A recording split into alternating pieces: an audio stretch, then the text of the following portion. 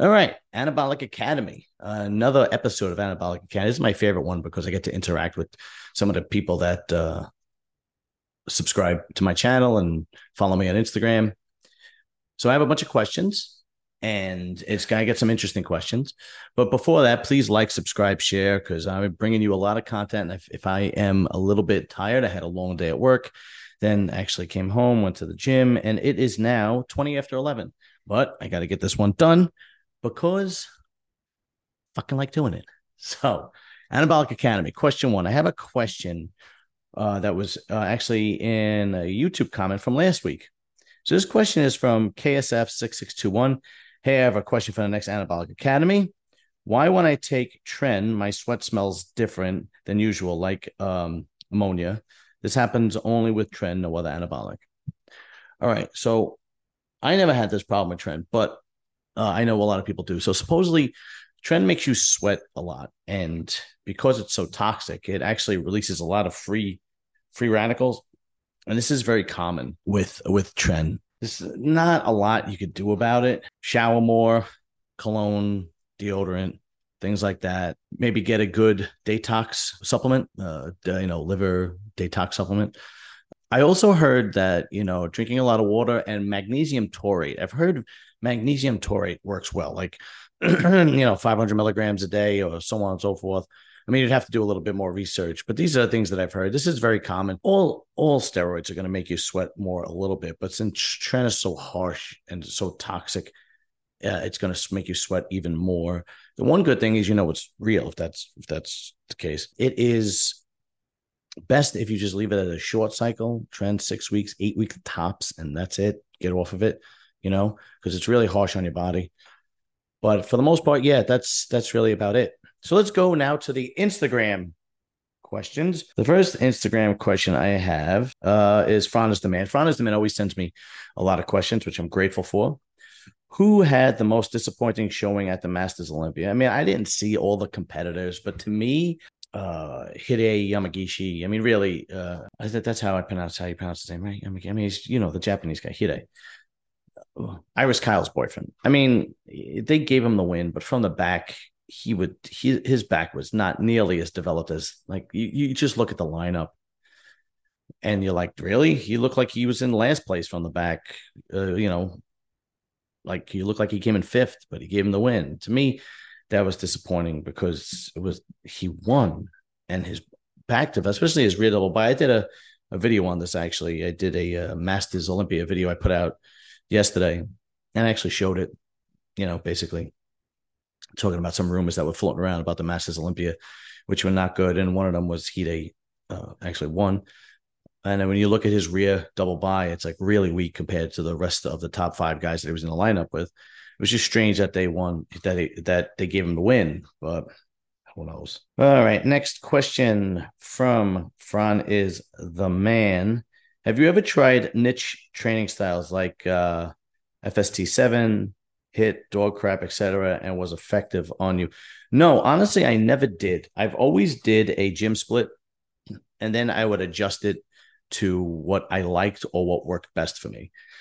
I never tried anything like that. I mean, would it have helped? I mean, I don't know. Maybe, probably not, because you're probably splitting hairs at that point. I mean, I know the majority of bodybuilders do the gym split, and the best thing to do is consistency and hitting it hard and making adjustments that fit your body. There were times I had to change my entire shoulder workout, my entire back workout, to make progress happen, because it was just, not happening. But I know I never tried any of those niche, and there's nothing wrong with trying them. If it works, give it a shot, man. Especially if you're like first starting out and you got to figure things out. I don't shame anybody for trying something new or trying something different in the gym. Why not? Give it a shot, man. Let's see. Fauna's the man. Do you think steroids should be illegal in professional sports? Well, I mean, that's a loaded question, because steroids are illegal, period. So if they were legal in professional sports, then kind of everybody would be breaking the law. But the question should be posed as, should athletes use performance enhancement drugs that enable them to perform better. I mean, this way you don't have to say anabolic steroids, and whatever. I understand the question. I understand what you're saying. I don't know. The argument, that's a tough question, man. It's a good question. It's a tough question. The argument is, if you don't make it an even playing field and say, okay, use whatever you need, there are going to be the people that stick to the rules. And then there are going to be people that don't stick to the rules and say, I'm going to try this if it's going to make me better. And they're going to try and get away with it. And we've seen that happen. I mean, we've seen fighters, get suspended or get fined for using, anabolic steroid use, especially in the UFC or even in boxing. The other question is, it's that's the thing. If you go, no, you can't use it. There's always going to be guys or girls that are going to use it because they want that advantage. They want to win. That's their driving force. They want to win. They're competitive. They want to win. So theoretically, the only way to do it is to let everybody do it, and then have it under a doctor's guidance. But the problem is that they're illegal. The large majority of anabolic steroids are not produced by, large pharmaceutical companies. So then you're purchasing it illegally, you're using it illegally. It's not an easy question. It's not like black or white.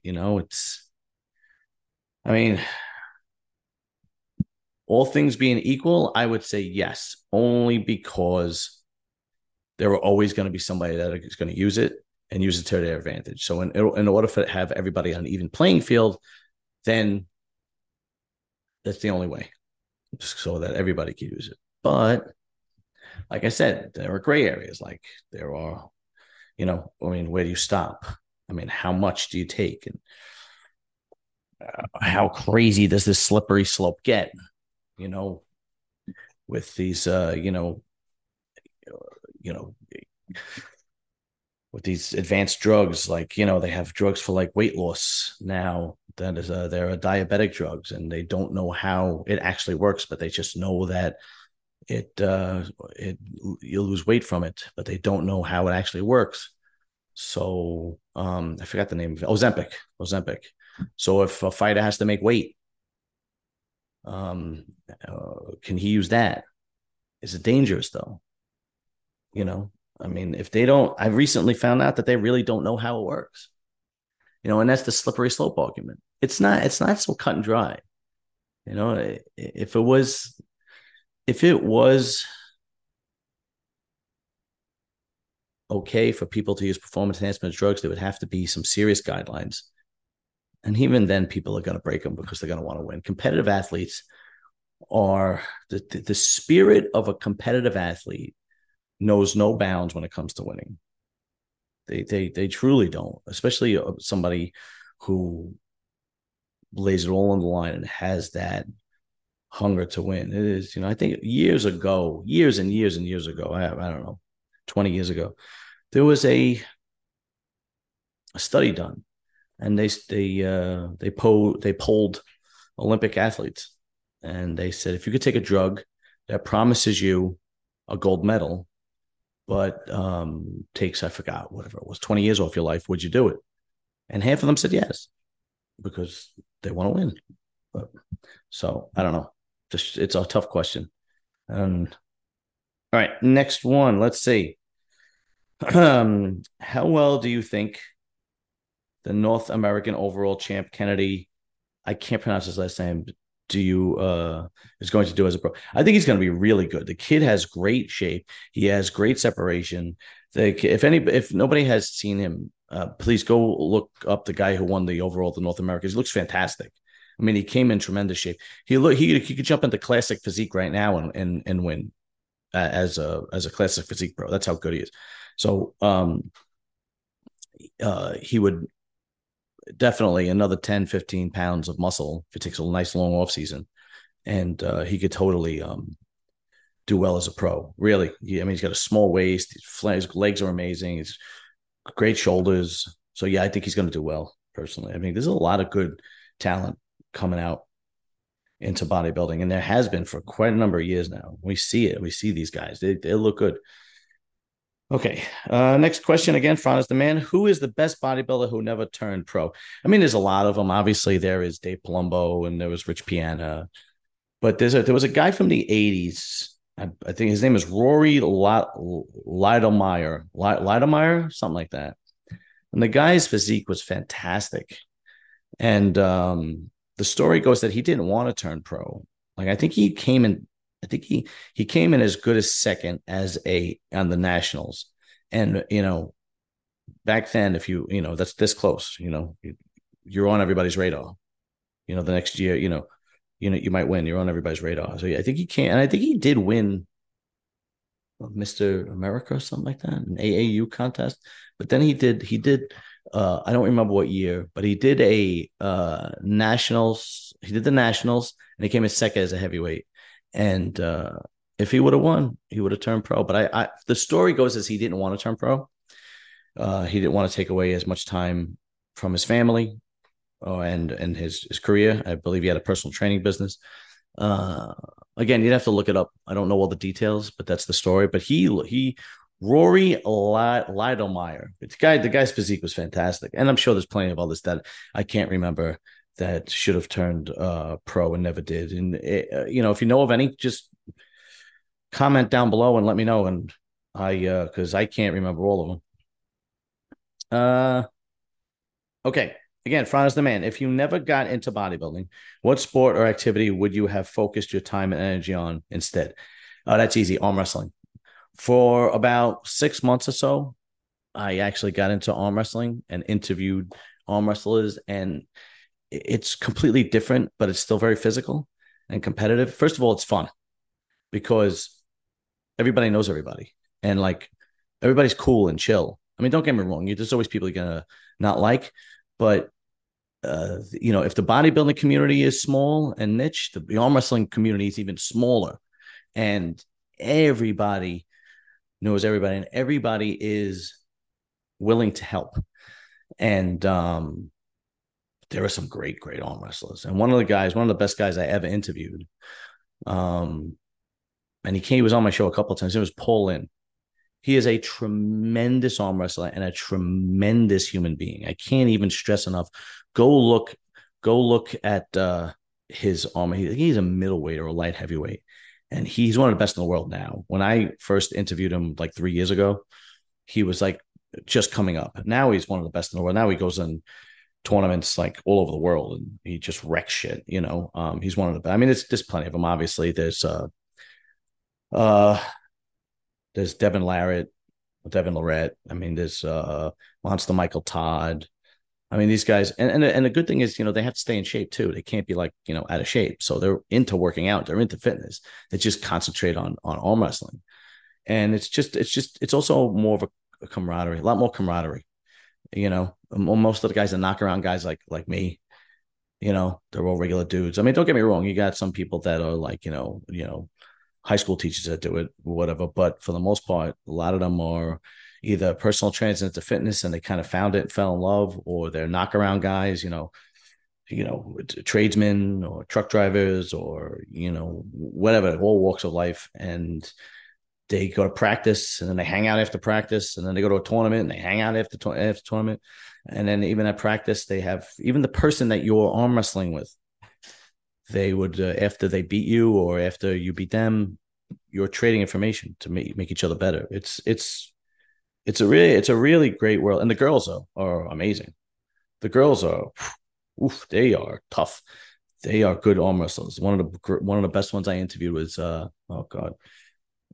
Michelle Dugan. Michelle Dugan is a tremendous female arm wrestler and a tremendous person. All right. Next question. Fran is the man. Did EP09 ever get his shirt? I sent it to him from the Texas Pro. I sent it to him. I FedExed it to him. I have the receipt, but he wanted me to send it to his office for work. And he doesn't always go to his office. So I messaged him today and he said tomorrow he's going to check, but he should be getting it because I did send it to him. Next question. Okay. Again, Fran is the man. What's your tanning protocol when you competed? Did you tan closer to the show or just spray tan on show day? I would tan and then I would do spray tan. I never spray tanned. I never got a good tan from spray tan. So I would tan, and I fucking hate tanning because it's like just another thing you got to add on top of training and posing and food. And to me, it was like such a waste of time. I got to lay in that fucking bed or stand there for 10 minutes, whatever. But I would do it. And then I would do it for like maybe up until the week before. And then I had a friend of mine. His name was Rich. He was really good at it. He would put the Pro Tan on me, several coats, I think like 2 or 3 coats on me. And then he would put the Gentana, which was like this really thick brown, and it gave you a really good tan. I wouldn't put it on my face. I would put the Pro Tan on my face and on my head, so my head didn't look like, do you ever see those guys that tan their body but not their face? It looks really strange. That's what I would do. Next question. Now, this is strange. I don't know who it is. Kirk Newman. Which color do you prefer? I don't know what the hell that means, but my favorite color is blue. Okay. There you go, Kirk. Next question. Again, Fran is the man. How would bodybuilders from the 60s, 70s, and 80s fare today if they competed in classic physique? So if you just took the bodybuilders from the 60s, 70s, and 80s, their physique back then, and put them today, they'd get destroyed. Okay, they were not as big, they were not as hard, they was not as round, they were not as full. They would get wrecked. They would get destroyed. I mean, I know it's unpopular to say that, but it just happens to be true. Now, if you took bodybuilders from the 60s, 70s, and 80s and then trained them like bodybuilders of today, it might be a little different. Like if you had Frank Zane and then you trained him like a bodybuilder today with the food protocol and the supplements and the drug use and the cardio and the weight training today, like take Frank Zane in his prime and give him to Milos or give him to Hani, and then you might have a problem on your hands. But just taking those guys, the best that they were back then, and competing to get guys today, nah, they'd get wrecked. They get destroyed. Next question. Okay. My friend Matt Batala. My favorite arm exercises, top 5. Okay, so for triceps, I love skull crushes. Skull crushes with the easy bar and close grip behind my head and coming up, not swinging it over, just coming up in the same spot behind my head. Those are good. I used to like close grip, but I don't like close grip anymore because it really puts a lot of pressure on my shoulder and my elbows because I'm fucking old now. But skull crushes, pull downs with the ropes pull downs with the ropes. If you have if your gym has a plate loaded dip machine, that's really good for triceps. And you lock yourself in with the seatbelt. And then some of them, the old ones have a seatbelt.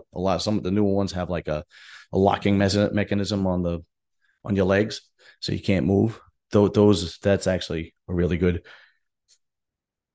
And then anything basically with a pulley, push downs and with a lot of tension, pausing at the bottom, a full range of motion. Those are always my favorite.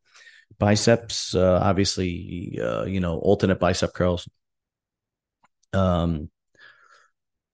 Alternate bicep curls, standing easy bar curls with the wider grip, those I like a lot. But you gotta, you tuck your arms in and you don't swing, so all the pressure is on your bicep. That's a great exercise for forearms. And old school straight bar curls, well, like your arms tucked in, like I said. I mean, I get a great pump from that.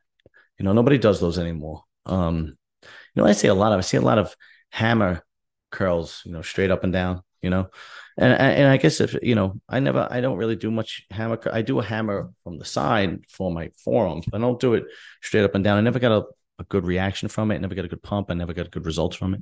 So once in a while I'll throw it in, but not always. What else? What else? What else? What other kind of, and a plate loaded, the plate loaded preacher curl is great too. Those are good. If your gym has a plate loaded preacher curl, those are good. That's probably. I mean, there's a whole bunch. That's one good thing about bodybuilding is you could try so many. There's so many different movements and variations and machines. You're never going to get bored. You're always going to try something new. You're always going to find something new. You're always going to try something new that you don't like. It's inevitable. And that's the fun of it. You go to a different gym, they have different equipment, you learn something new, blah, blah, blah, blah. You watch somebody on YouTube or your favorite bodybuilder, he's trying this, so you try it. There's always something different that you could try it, which is, to me, it makes it interesting because you go to the same gym all the time, the same energy, the same people, the same equipment. After like a year or two, I always wind up jumping to another gym because I just get bored of going to the same gym. You go to a new gym with new people, new energy, new equipment, and it kind of makes you want to go. It's part of the way I keep it exciting, right? It's so, cancel membership here, go to a membership there. Or you can go to a gym. If you go to a chain gym, you can join one and go to multiple ones, right? Like if you go to Retro LA Fitness, you join one, you can go to this one, you go to that one, you go to this one, you go to that one, whatever. Anyway, apologies for my mundane personality tonight. Again, it's a little late, but I wanted to get this done. So thank you very much for tuning in and checking out Serious and Steroids Bodybuilding. And please like, subscribe, and share. And I love doing this because I love answering the questions. And it actually makes me learn more. Because if there's a question that I don't know, I research it, right? Like, I didn't know why fucking Trenbolone made you stink. I never stunk from it, but apparently some people do. So now you know what to do, you stinky fuck. All right. Later, people. Peace.